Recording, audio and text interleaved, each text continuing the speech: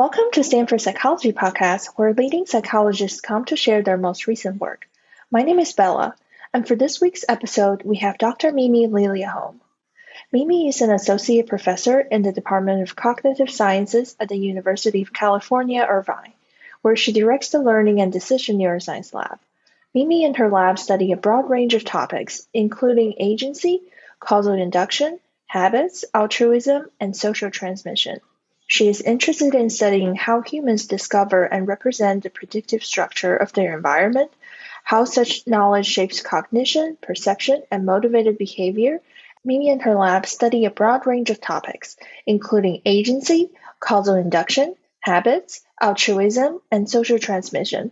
She is interested in studying how humans discover and represent the predictive structure of their environment, how such knowledge shapes cognition, perception, and motivated behavior, and how these processes go awry in addiction and psychopathology. In addition, Mimi adopts a multidisciplinary approach and draws a wide range of methods from psychology, neuroscience, economics, statistics, and computer science. In this episode, we discuss Mimi's research on agency, instrumental divergence, social conformity, and how these constructs apply in our daily life. We also discussed how Mimi's current research helps us further understand artificial intelligence and what researchers can do in future studies. In the end, Mimi shared a take-home message with the audience for people interested in psychology and students who wish to pursue a career as a psychologist or neuroscientist. And without further ado, here's our conversation.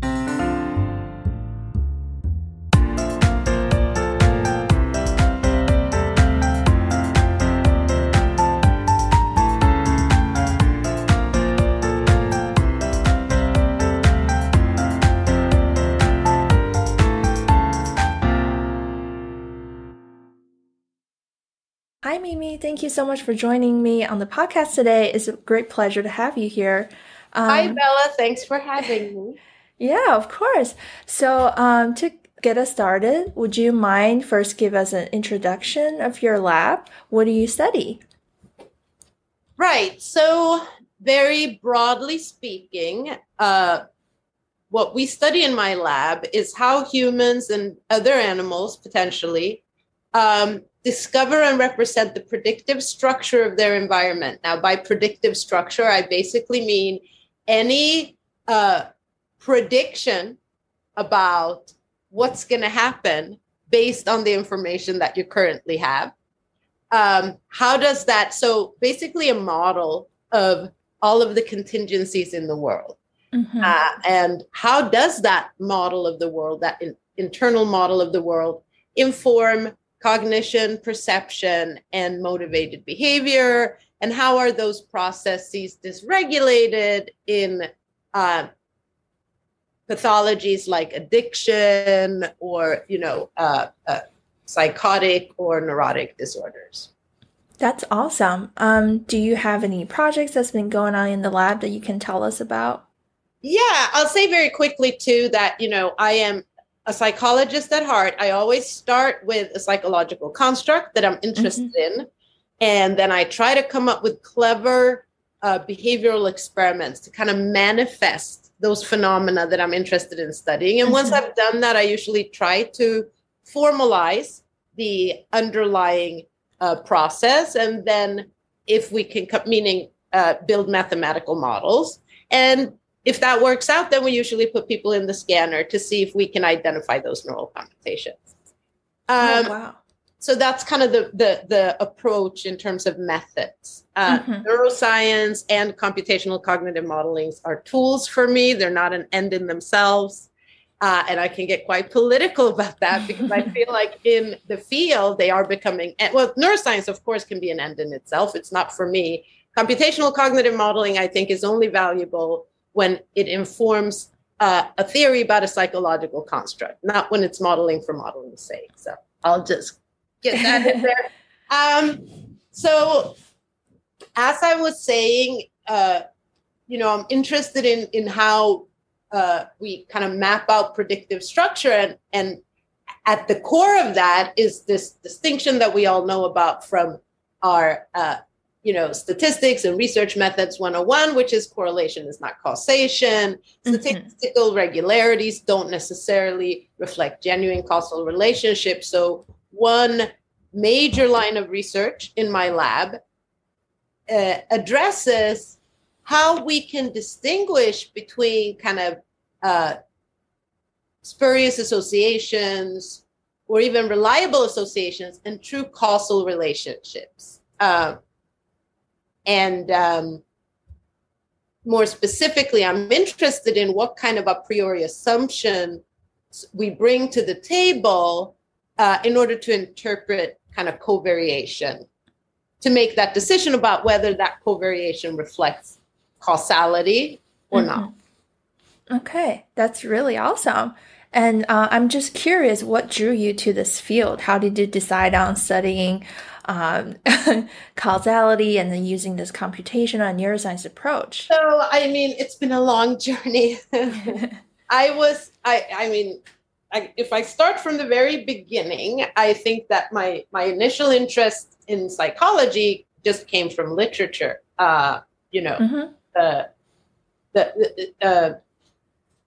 Most of literature involves kind of a study of the human mind expressed by the authors, interpreted, put through their creative and intellectual filters. And I was an avid reader, and what really drove my passion for reading was my interest in psychology.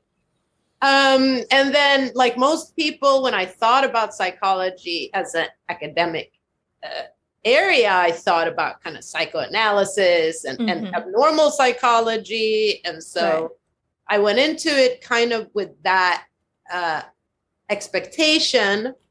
And then I became more aware of behaviorism, which, spends very little time speculating about what's going on in the black box and just focuses on how we can shape behavior through reinforcement and punishment, through contingency schedules. And that was interesting to me. And I did realize pretty quickly that, I was interested more in that kind of experimental side of things and not so much the clinical. And then I remember this very well. I was an undergraduate in the psychology department at UCLA, and I took the course Cognitive Psychology with a professor named John Hummel. He's at Anna now. And I was just like blown away by it. Because he was brilliant and funny, and the problems that he was interested in just spoke to me. I think if I would have taken that class with other professors, I wouldn't have had that experience, and the whole field might have passed me by. It would have been about recall and retrieval, then I would have just not been into that. But because of the interest, because John's interests overlapped with mine, it just triggered something in me. And I knew at that moment, that's what I wanted. Oh, wow. Thank you for sharing. That's a great story. Yeah, it was an epiphany. It was a great experience, having trudged through undergrad, knowing that there was a reason I was doing it, but never quite feeling that resonance to be in that lecture hall, and feeling that stuff just set off all these bells in my mind. It was great. Yeah, that's awesome. And I know by reading your papers, I know you're interested in many different research topics, and then your lab does cover a broad area of different kind of research, from agency and goal-directed choice to causal induction to social conformity. So what is the coolest thing about your research? Have you ever discovered anything surprising to you in these different areas?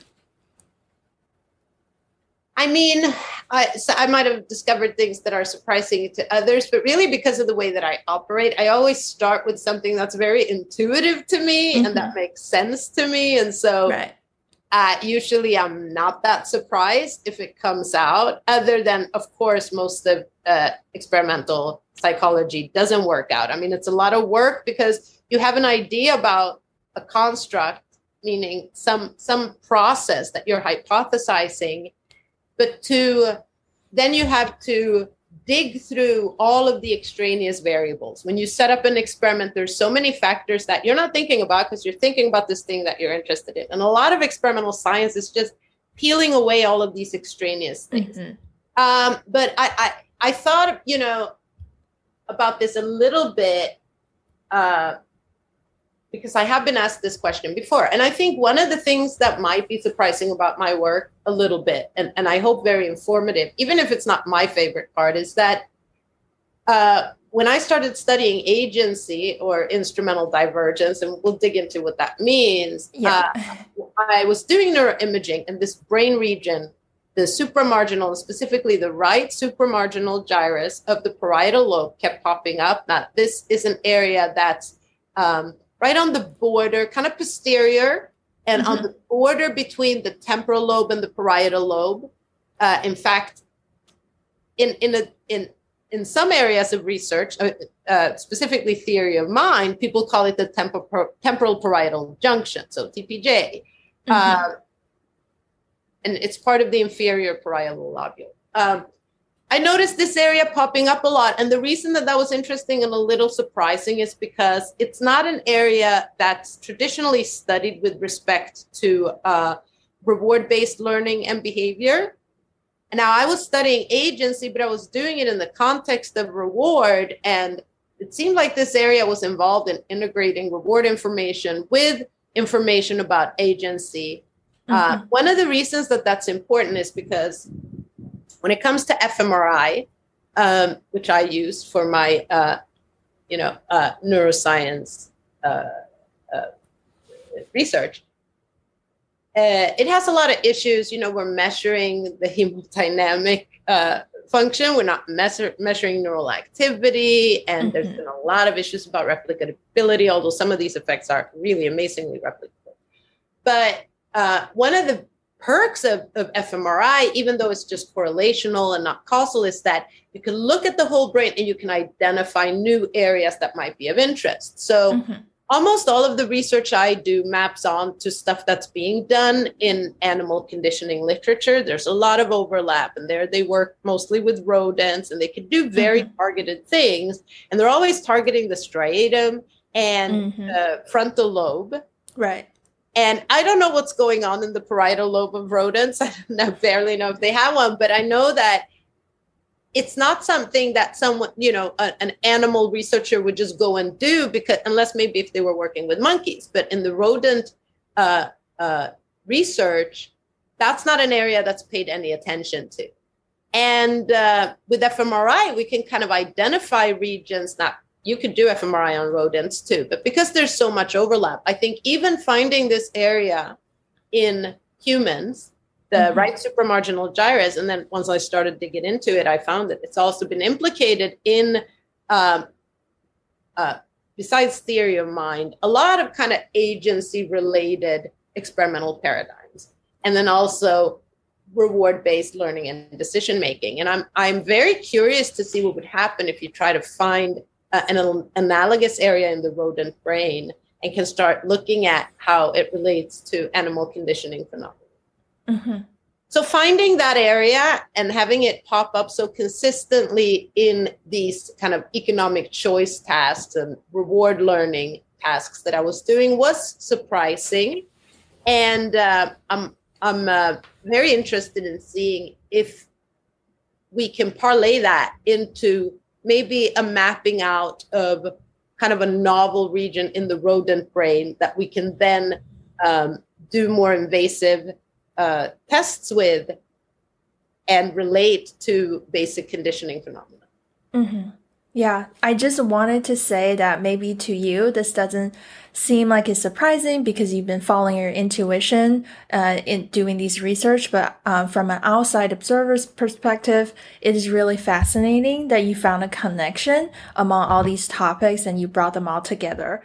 So I'm really curious to hear more. To hear that. Yeah. I think so. They are all related, right? So when I said, we're looking at how you discover predictive structure. And at the core of that is whether that structure is just covariation or causation. So that's one topic. But then everything we do involves predictive structure. When you interact with friends, you expect them to behave a certain way. Some of their behaviors reinforce you. Some of their behaviors put you off. You might enjoy, in a hedonic way, interacting with a person, and then you get kind of sated. And how does that influence your decisions about how to move from one group of friends to another? Even social phenomena like that we don't usually think about as having to do with causal learning or predictive learning are entirely supported by that world model, that internal model of contingencies. And so starting from there, it's very easy to branch into a lot of different phenomena. Right. That is absolutely right. So let's dive in. So the first topic that I want to spend some time talking about is agency and goal-directed choice, which you've mentioned already. So let's just start with the basic question. What is agency? You know what? That is like a series of 10 podcasts. So I'm going to try to be fair here. Agency has been addressed quite extensively in philosophy, and in contemporary philosophy, there's something called the standard story, which is the motivating, the dominating account. And according to the standard story, basically, you have desires.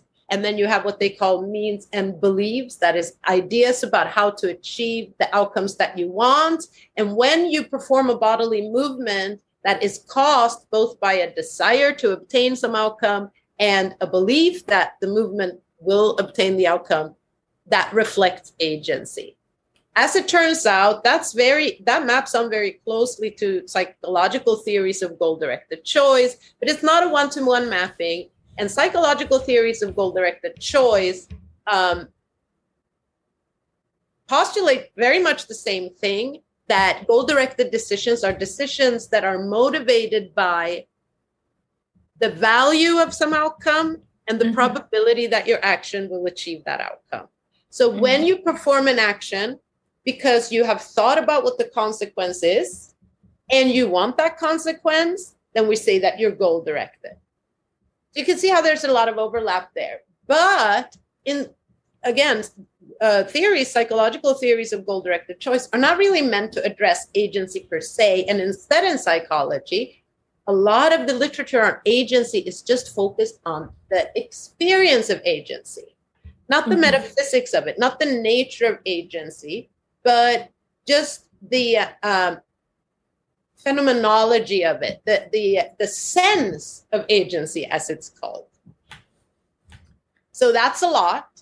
Let's leave that there and just say, when I use the term agency, or when I have a paper where I try to map all these things together, the philosophical, metaphysical account of agency, the psychological theories of goal-directed choice, and then my take on it, which is what I call instrumental divergence. Right. I'm basically saying, and I've actually recently discovered that there's an analogous construct in artificial intelligence that's called empowerment. That's mathematically equivalent to my instrumental divergence theory. So that's really interesting too, because it's a segue into AI, which I'm always interested in. Yeah, absolutely. But so when I have I have this construct, instrumental divergence. Conceptually, it's just how different are your actions with respect to their outcomes. Imagine a vending machine where, regardless of which button you push, you're very likely to get coffee. You may get tea. You may. There's a small chance of getting orange juice, and that happens regardless of which button you push.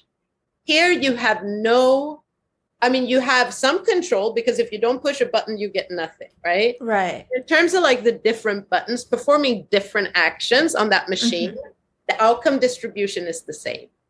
That would mean that you have zero instrumental divergence. But if instead one button is very likely to give you coffee, much less likely to give you tea, and the other button is very likely to give you tea and much less likely to give you coffee. Or we can even make it deterministic. One button gives you tea, one button gives you coffee. That's maximal instrumental divergence. Meaning the choice has already been set. Meaning that different actions that you perform have very different consequences. If I push the left button, I get coffee. If I push the right button, I get tea. So that means that I can decide which action to perform in order to transform the future into what I want it to be, a coffee future or a tea future. Make sense? But let's had a wonky machine. There was something wrong with the wiring. So regardless of which button you pushed, you're most likely to get coffee. Or let's say that the machine flips every day. So on some days, regardless of which button you push, you get coffee. The next day, you get tea, regardless of which button you push. Now, you might like coffee and tea the same. So in terms of the value of these buttons, according to conventional theories of economic choice, and importantly, according to rational theories, meaning theories that are supposed to tell you how things are supposed to be computed, all of those theories would say, as long as you like coffee and tea the same, it doesn't really matter if one button that you press gives you coffee and the other button that you press gives you tea, or if you're as likely to get either, no matter which button you press, because you like both the same. Right. And what I'm saying and what I've shown is that actually, even if you like coffee and tea the same right now, those preferences will change. Yeah. Because the subjective utilities of natural rewards are constantly fluctuating based on hedonic and homeostatic principles. And so all else being equal, you should always prefer an environment where you can use your actions to produce different outcomes. Wow. That is even when all the outcomes are equally valuable to you, you could think ahead kind of and think, yeah, but that's going to change. And so I want to be in a situation where I can control the world, because then as my preferences change, I can change my behavior to change the world according to those preferences. Yeah, that is really interesting. It reminds me of my mom used to tell me when I was a kid, every time we go out of the house, she's always asking me, did you bring your water bottle? And then I always say, no, I'm not thirsty at all. Why would I bring a water bottle? And then 5 minutes outside, Mom, I'm thirsty. Yeah, exactly. Yeah, exactly what you said. Yeah, we cannot really rely on how much we desire something at any given moment, because the next moment we will have changed our minds. Yeah. So we always want to be in a situation where, you know, we're kind of planning for those changes in preferences. And the best way to do that is to be in an environment where you can really control the outcomes using your actions. Yeah. Right. Would you say that this ability to think ahead and make plans is evidence that people have agency and that objects don't? Well, I don't want to conflate planning with agency, because we're always planning, but I'm talking specifically about planning for changes in outcome values. And actually, there's a shortcut. You might not have to do that kind of planning, and this is still up in the air, but another thing you can do. So in this recent paper that I'm working on right now, I'm comparing these two approaches to instrumental divergence. So there are two things you can do. You can either say, I know that, I'm always going to want to be able to change my environment according to fluctuating preferences. And so if I just choose environments with high instrumental divergence, and we can formalize that using information theory, like have a measure of how much instrumental divergence there is, I'll just use that as a shortcut. I don't have to plan for every possible outcome value.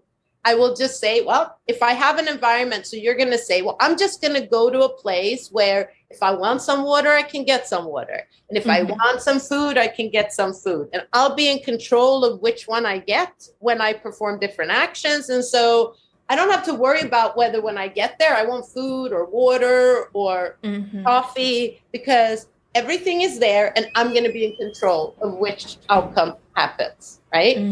Right. Then I don't have to worry about, well, what am I going to want? And how are things going to fluctuate? I'm going to make sure that I'm going to be in a place where no matter how much I like one thing over another at that particular point, it's going to be up to me to choose. Okay, that makes sense. That's one way. But another alternative is that you think about how valuable some place is, that you're going to, and then you plan for every possible change in outcome value. How much would I like that place if I like water when I get there? How much would I like it if I hate water when I get there, right? Right. And it's possible that you do both, that sometimes you use a shortcut and just represent how much flexible control you're going to have, and don't worry about thinking about the exact values of outcomes. And sometimes maybe you plan for changes in outcomes. Yeah. It's really interesting to think about all these thinking happen in our mind within like a blink of a second. Not necessarily a conscious process. Yeah.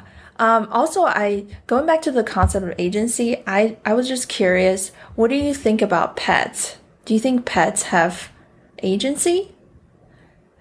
Because sometimes I feel like they do, but then I don't think they have the ability to think ahead and plan different outcomes. But do you mean pets as opposed to wild animals, or do you mean animals? Oh, just animals in general. Animals, yeah.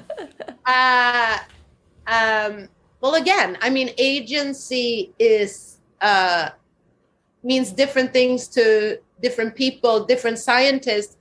Agency right now is not a thing as a construct, but it's like a bucket of things, right? So instrumental divergence, sense of agency, the metaphysical. But if we go back to kind of the philosophical definition of agency as having the desire for some outcome and performing an action because you think that it achieves that outcome, then 100%. Even ants probably have agency, right? Yeah. Not necessarily. I'll take that back, but I'm willing to go with rodents.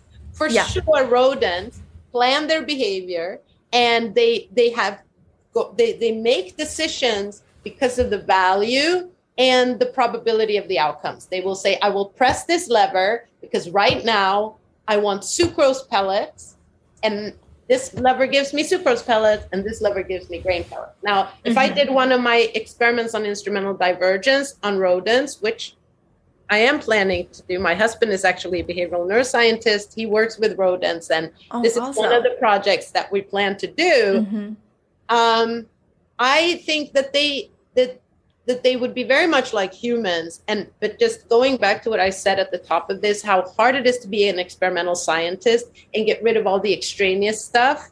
It's a million times harder when you're working with non-human animals, and especially like rodents. They are scared. When I was in graduate school, I had 2 lines of research. I was in the cognitive psychology department working on causal induction with Patricia Chang. And then I was in the basement working on kind of behavioral neuroscience and learning and behavior with Bernard Belin. And what I was trying to do was have the rats do this kind of complex causal stuff that that humans could do. And I wasn't able to do that. So those experiments kind of failed, but I still believe that they failed because I didn't come up with a clever enough way of testing it. Not because rats really can't do causal induction, because I think every organism has to, in order to adapt, and otherwise you have to be kind of completely pre-programmed. But if you have to live in the world and make flexible decisions, then you need some level of causal induction. But it's very hard to demonstrate. So when it comes to your pet, I would operate on the assumption that they are very similar to you in the way that they look at goals and desires and ways of achieving those things. They don't have thumbs. They're not going to be able to cook a meal. But if they could, they would. If they have physiology for it, they certainly have the ability to plan, to identify desirable outcomes, and to do everything in their power to achieve those outcomes. Yeah, that is really fascinating. Okay, so earlier you mentioned in AI, there's a concept called empowerment. So can you talk more about that? I'm really curious about that. I kind of just discovered that. I know empowerment is so funny too, because it sounds like a feminist manifesto or something, but it's a guy named Daniel Polanyi. So I came up with instrumental divergence. And again, conceptually, it's just how different actions are with respect to their outcomes. But I formalized it as the information theoretic distance between outcome probability distributions associated with alternative actions. And that's mathematically equivalent to the mutual information between actions and outcomes. I know this is a lot of math speak. I'll just say mutual information is how much you can. So if you see an outcome, how much does that tell you about what action was performed? So let's go back to the vending machine. If one button gives you coffee and the other gives you tea, then if you see what the liquid is, like, oh, it's coffee, you know which button was pressed, right? Right. That's maximal mutual information. You can determine with certainty what the value of one variable is, the buttons, button one or button two, based on observing the outcomes, outcome one and outcome two, coffee or tea. Then you have maximal mutual information. It's basically correlation, but for non-quantitative variables. So it turns out that, empowerment, Daniel Polanyi, this guy in AI, he defined empowerment as the mutual information between actions and outcomes, which is mathematically equivalent to how I formalized the instrumental divergence. And we have the same idea. We both are basically saying, all else being equal, you should maximize instrumental divergence or maximize empowerment because you want to have flexible control over your. So I actually, because I'm not in computer science, I wasn't really aware of Daniel Polanyi until recently when someone invited both of us to a symposium. And I said, let me check this guy out. And I looked at it and I was like, oh my God, this is instrumental divergence. And so it's funny though, because he is in computer science. He has very different goals from, what I have.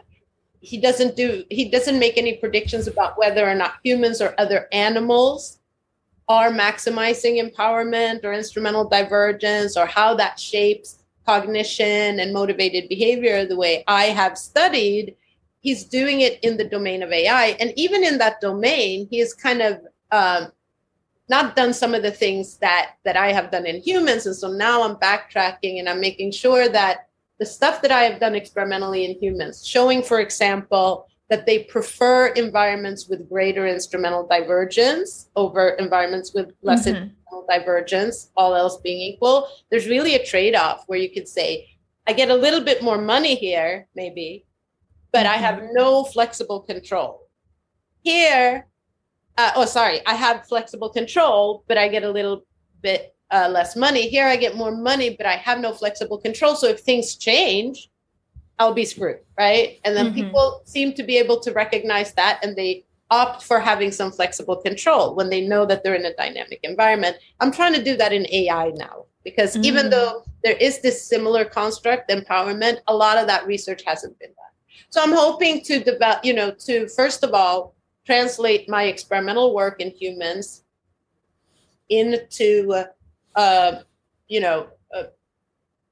AI algorithms and reinforcement learning mainly. Yeah.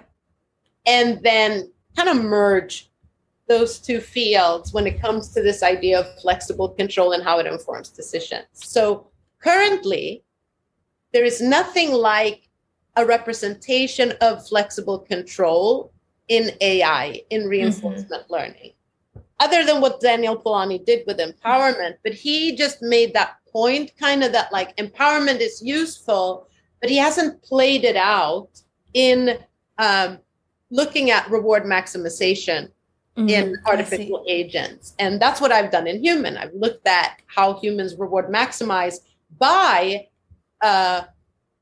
treating flexible control as an intrinsic reward. Oh, interesting. And so I'm hoping that as we merge these two lines of research, we'll be able to maybe, introduce some explicit level of agency in artificial agents, and that will really increase their autonomy and turn out to be a very useful thing. Yeah. I've also worked, other things that I'm working on in humans is, so we talked about what it means to be goal-directed. It means that you represent the outcomes of your actions and you think about how much you want them, and then you decide whether to act. In psychology, this is contrasted with more reflexive behavior, which we call habits usually. And those are actions that are automatically elicited by the stimulus environment just based on reinforcement history. So sometimes, let's say that you drink coffee every morning. And of course, as you do that, the caffeine is a reinforcement signal that is going to strengthen the relationship between kind of getting up in the morning, seeing that coffee pot and making coffee. Let's say last night you were at Starbucks and you had way too much coffee. So you actually have a bit of an aversion to coffee right now. Yeah. But maybe as you come down the stairs into your kitchen, you still walk up to that coffee pot and you start to put the coffee in. Maybe until you smell it and then you go, actually, wait, I don't want coffee. Does that make sense? Yeah, totally. Why did you walk up there and start making coffee if you don't want coffee? We call that a habit. The stimulus environment is telling your brain, this is something that's been valuable in the past. You should probably do it. And then you just do it without thinking. And then you have to stop yourself and go, no, wait a minute. Coffee isn't valuable to me right now. So I shouldn't be engaging in this activity. And then you're goal directed again. So one big question in psychology and AI is, how do we switch back and forth between being goal-directed, which is called model-based in reinforcement learning, and being habitual, which is called model-free in reinforcement. How can we arbitrate between those two response strategies so that we can be habitual or model-free when we're in an environment where things aren't really changing dynamically? Because being habitual, being model-free, just relying on stimuli in the environment to trigger responses based on reinforcement in the past, it's very cheap computationally, right? It can take almost anything. Whereas being goal-directed, you have to retrieve, what are all the possible outcomes? What are all the actions? What are all the possible outcomes of each action? What are all the current values of all those possible outcomes? Now I got to multiply the probabilities and the utilities, and then I got to average, and then I got to compare my actions. There's a lot. So sometimes we want to be goal-directed, and sometimes we want to be more reflexive. And how can we decide which one to be? And my theory is that we can use instrumental divergence, because if you don't have flexible control, being goal-directed actually doesn't gain you anything. It doesn't allow you to adapt to changes in the environment because you're not able to control outcomes. Yeah, that makes sense. Yeah, that would be so interesting to see how you combine these two areas together. I will definitely stay tuned. Sounds good. Yeah, thank you for sharing that. That was really exciting. I haven't heard anything like this, so this is really fascinating to me. Oh, cool. Yeah, well, look up Daniel Polanyi and look at his work in AI, and then read some of my stuff on instrumental divergence, and you'll see that there's an almost perfect overlap. Yeah. Yeah. So I did read your agency and goal-directed choice paper, and I see that towards the end you mentioned you haven't really touched upon how actions are acquired, but I'm still curious to get your opinions on the developmental trajectory of agency. Do you think that children have this ability to do these kind of things, or when do they develop this ability? Do you have like an intuition on that? Well, first of all, so just to mention, when I wrote that paper, I hadn't yet to learn about Polanyi, or I would have definitely cited him. So as I talk in my papers going forward, I talk about him and his work. And I also want to mention that when I talk about the acquisition of actions, I don't mean developmentally. I mean, you can imagine going into space right now and everything, physics works differently, and you have to figure out how to interact with the environment in a new way. You're an adult, but you have to acquire new actions. We have to create like that kind of strange scenario, because as adults, we almost know everything there is to know about how to use our limbs to interact with the environment. But you can imagine being in a situation where all bets are off and you have to relearn. A more common, unfortunately, situation is if you have a stroke. You actually forget how to grab things, how to do things, and you have to relearn them, right? Right. So here again, instrumental divergence plays a critical role, because if actions don't have different outcomes, are they even different actions? Right? Maybe actions are actually discovered based on the degree to which they produce different outcomes. So we collapse movements that don't produce distinct outcomes. They all get collapsed into a single action category. And we differentiate only between movements that transform the world in different ways.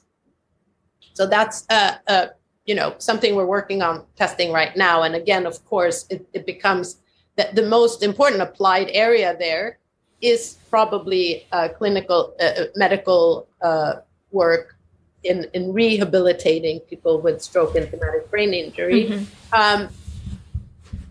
When it comes to, I'm not a developmental psychologist, and it's really pure speculation, but just watching my own kids, I would say that,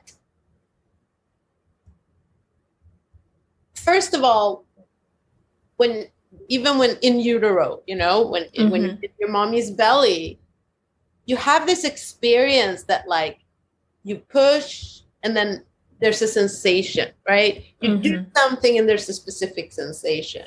So you're already developing these connections between you deciding to do something and then the world around you changing, right? Maybe you kick and then, there's all this movement. So you try it again and there's all this movement. So just those very basic ways that you can impact your environment, you're probably learning even in utero. But then I think that one of the biggest, one of the most critical aspects of early development is figuring out what you can control and what you can't control, right? That's right. And I don't know if, it's such an interesting question, if the process of discovering that is what creates the representation of agency, or if you come into the world ready to sort things into, agency or not, in some kind of modular fashion, that you've evolved to prioritize making that distinction. Yeah, I've been thinking about this a lot because it happens so effortlessly. So I really don't know like when children start to be able to. Another thing that's related is that one thing we see in psychology is that when it comes to almost anything like that you're learning or that involves memory, if you can intervene and do it yourself, you learn a lot better. So if you're studying, for example, you have some tutorial and it just pops up problems for you and you're just following along. That's not as efficient as if you get to decide what problems. And there could be many reasons for that. Part of it is that you know what level you're at, so you can calibrate and do exactly the problems that fit your level of performance best. But another thing that's different about performing actions, and that when you say, it comes so naturally, one thing that is clearly innate, that's just part of our system, is that unlike when we observe things that happen in the real world, when we perform actions, we already know that the action is going to happen before it happens, right? So even if that, again, doesn't mean that it's accessible consciously, but your body prepares the action and then executes the action. And that might allow us to make more efficient causal inferences when it comes to actions. And that might be why we carve the world out according to our ability to transform it, how much of an impact we have. It might just be that because we process the action before its outcome, whereas if we're just observing things, like you might hear the ding, ding, ding, and then the train comes. But it might take you a while to realize like, oh, the ding, ding, ding comes first, and then the train comes. All of those things where we have to just pay attention to an array of stimulus information. And we don't necessarily encode all of the temporal aspects or all the sensory features.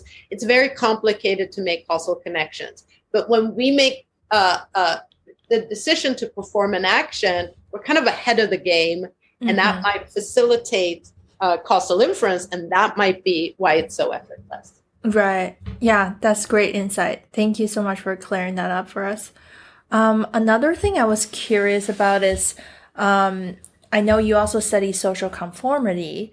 Mm-hmm. How does this tie into agency and causal That's a great induction? question. Yeah. Well, so I think the relationship with agency is really interesting because conformity is kind of the opposite of agency. You might have agency, Right. but you're not exercising it, right? Yeah. And so why would you do that? And going back 50, 70 years in social psychology, the basic idea put forth by Dutch and Gerard was that there are two reasons you conform. One is that you think that other people know something that you don't. Mm-hmm. So you treat other people's decisions basically as a proxy for what's mm-hmm. going to happen. And the other is that we're social animals, and it's actually rewarding for us to align with the majority. Mm-hmm. So,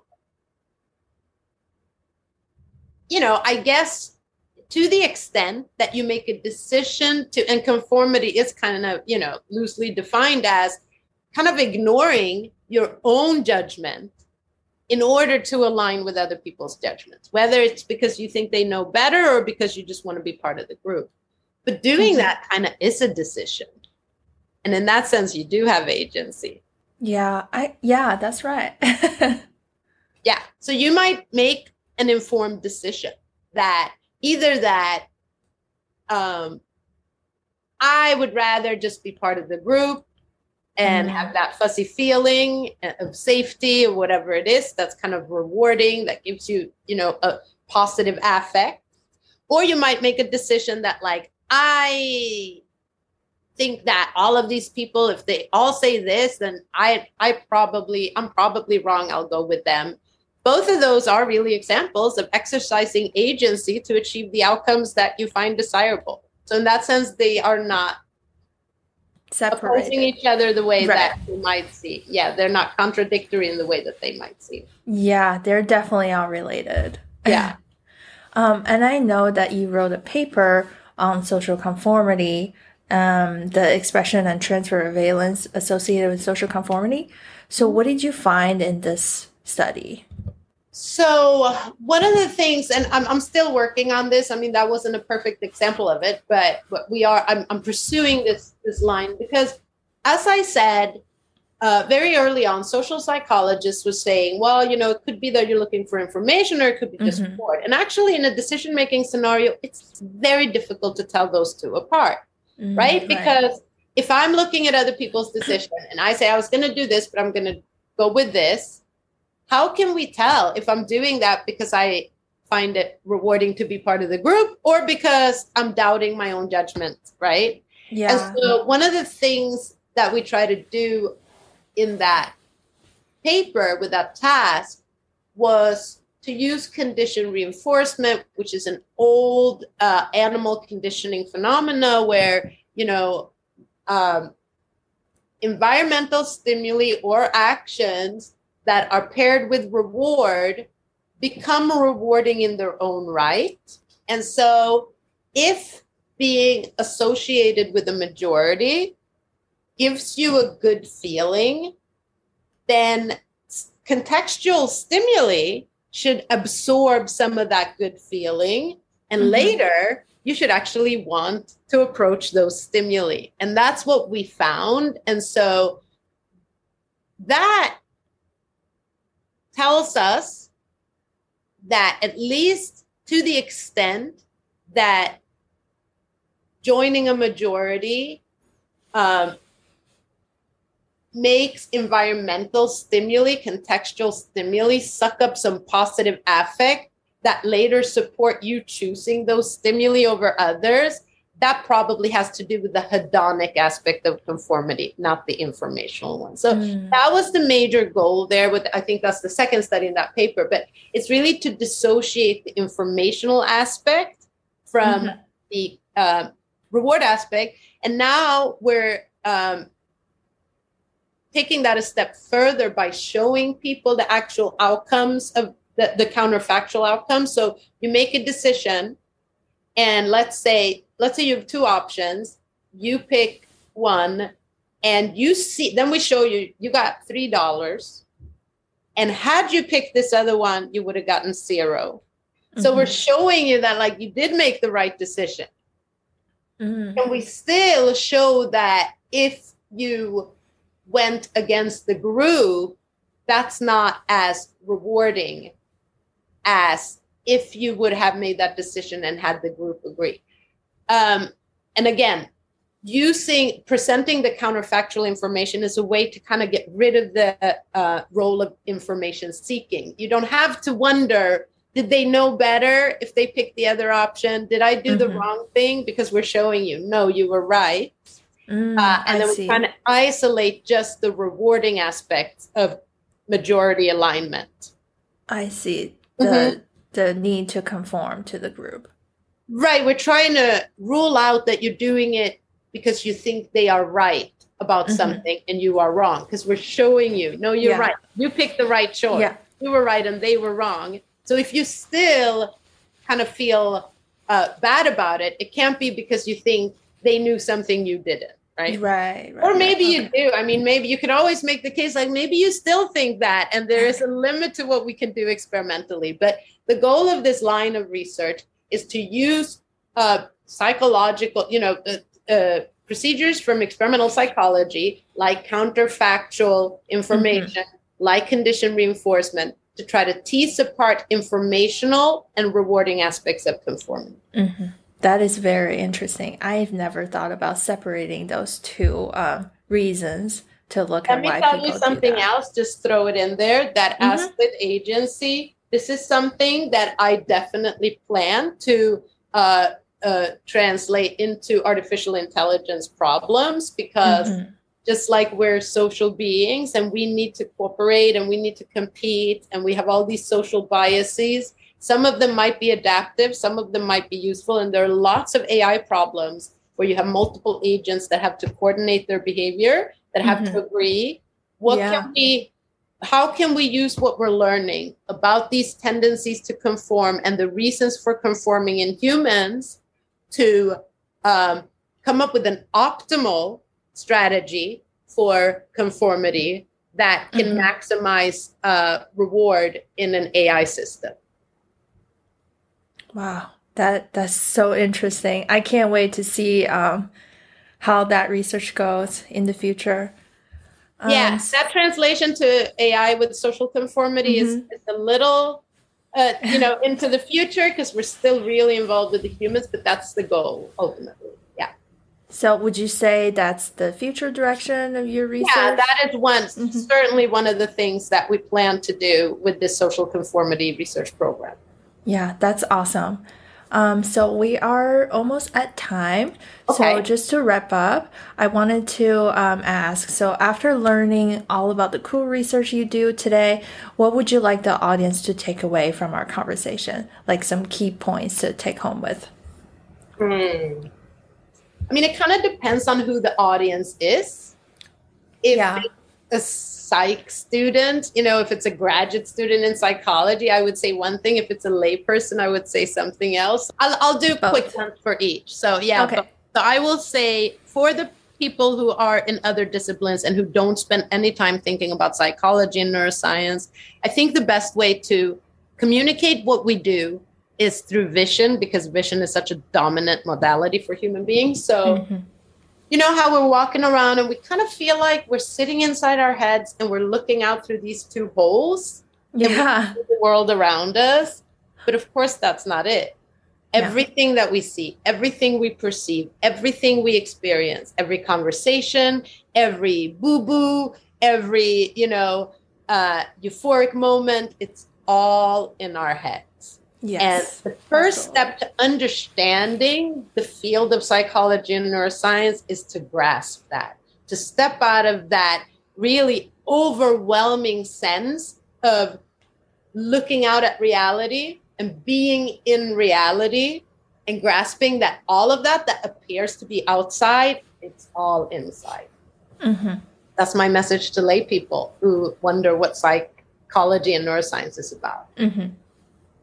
for psych and neuroscience students, my message would be this. I mean, it's not about any particular research finding at all. It's really about the approach. I would say just stay true to what you're interested in and curious about, and the rest will follow, always. So nothing that you learn in terms of methods or techniques are going to make you a good psychologist or neuroscientist. They will help you, but what makes you, the scientist that you're going to be, whatever level that's at, is going to be your ability to follow your natural curiosity and intellect, to lean into that and go wherever that takes you.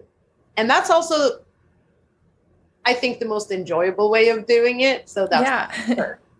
Yeah, that's very insightful and very refreshing to hear that. Thank you so much for sharing that. Okay, so we are at time now. I want to thank you again for joining me on the podcast today. I really enjoyed our conversation. It's very inspiring and very fascinating. I'm so glad I enjoyed chatting too. Look, you don't have to ask me twice to talk about my research for it. So anytime. Thank you so much for tuning in. We would love to hear what you think of this episode or our podcast in general. You can click on the link to the survey attached in the show description or reach us at stanfordpsychpodcast@gmail.com. You can also connect with us on Twitter at @StanfordPsyPod. Finally, if you enjoyed this podcast, please consider leaving us a review on Apple Podcasts or other platforms so that more people can find us. Thank you so much.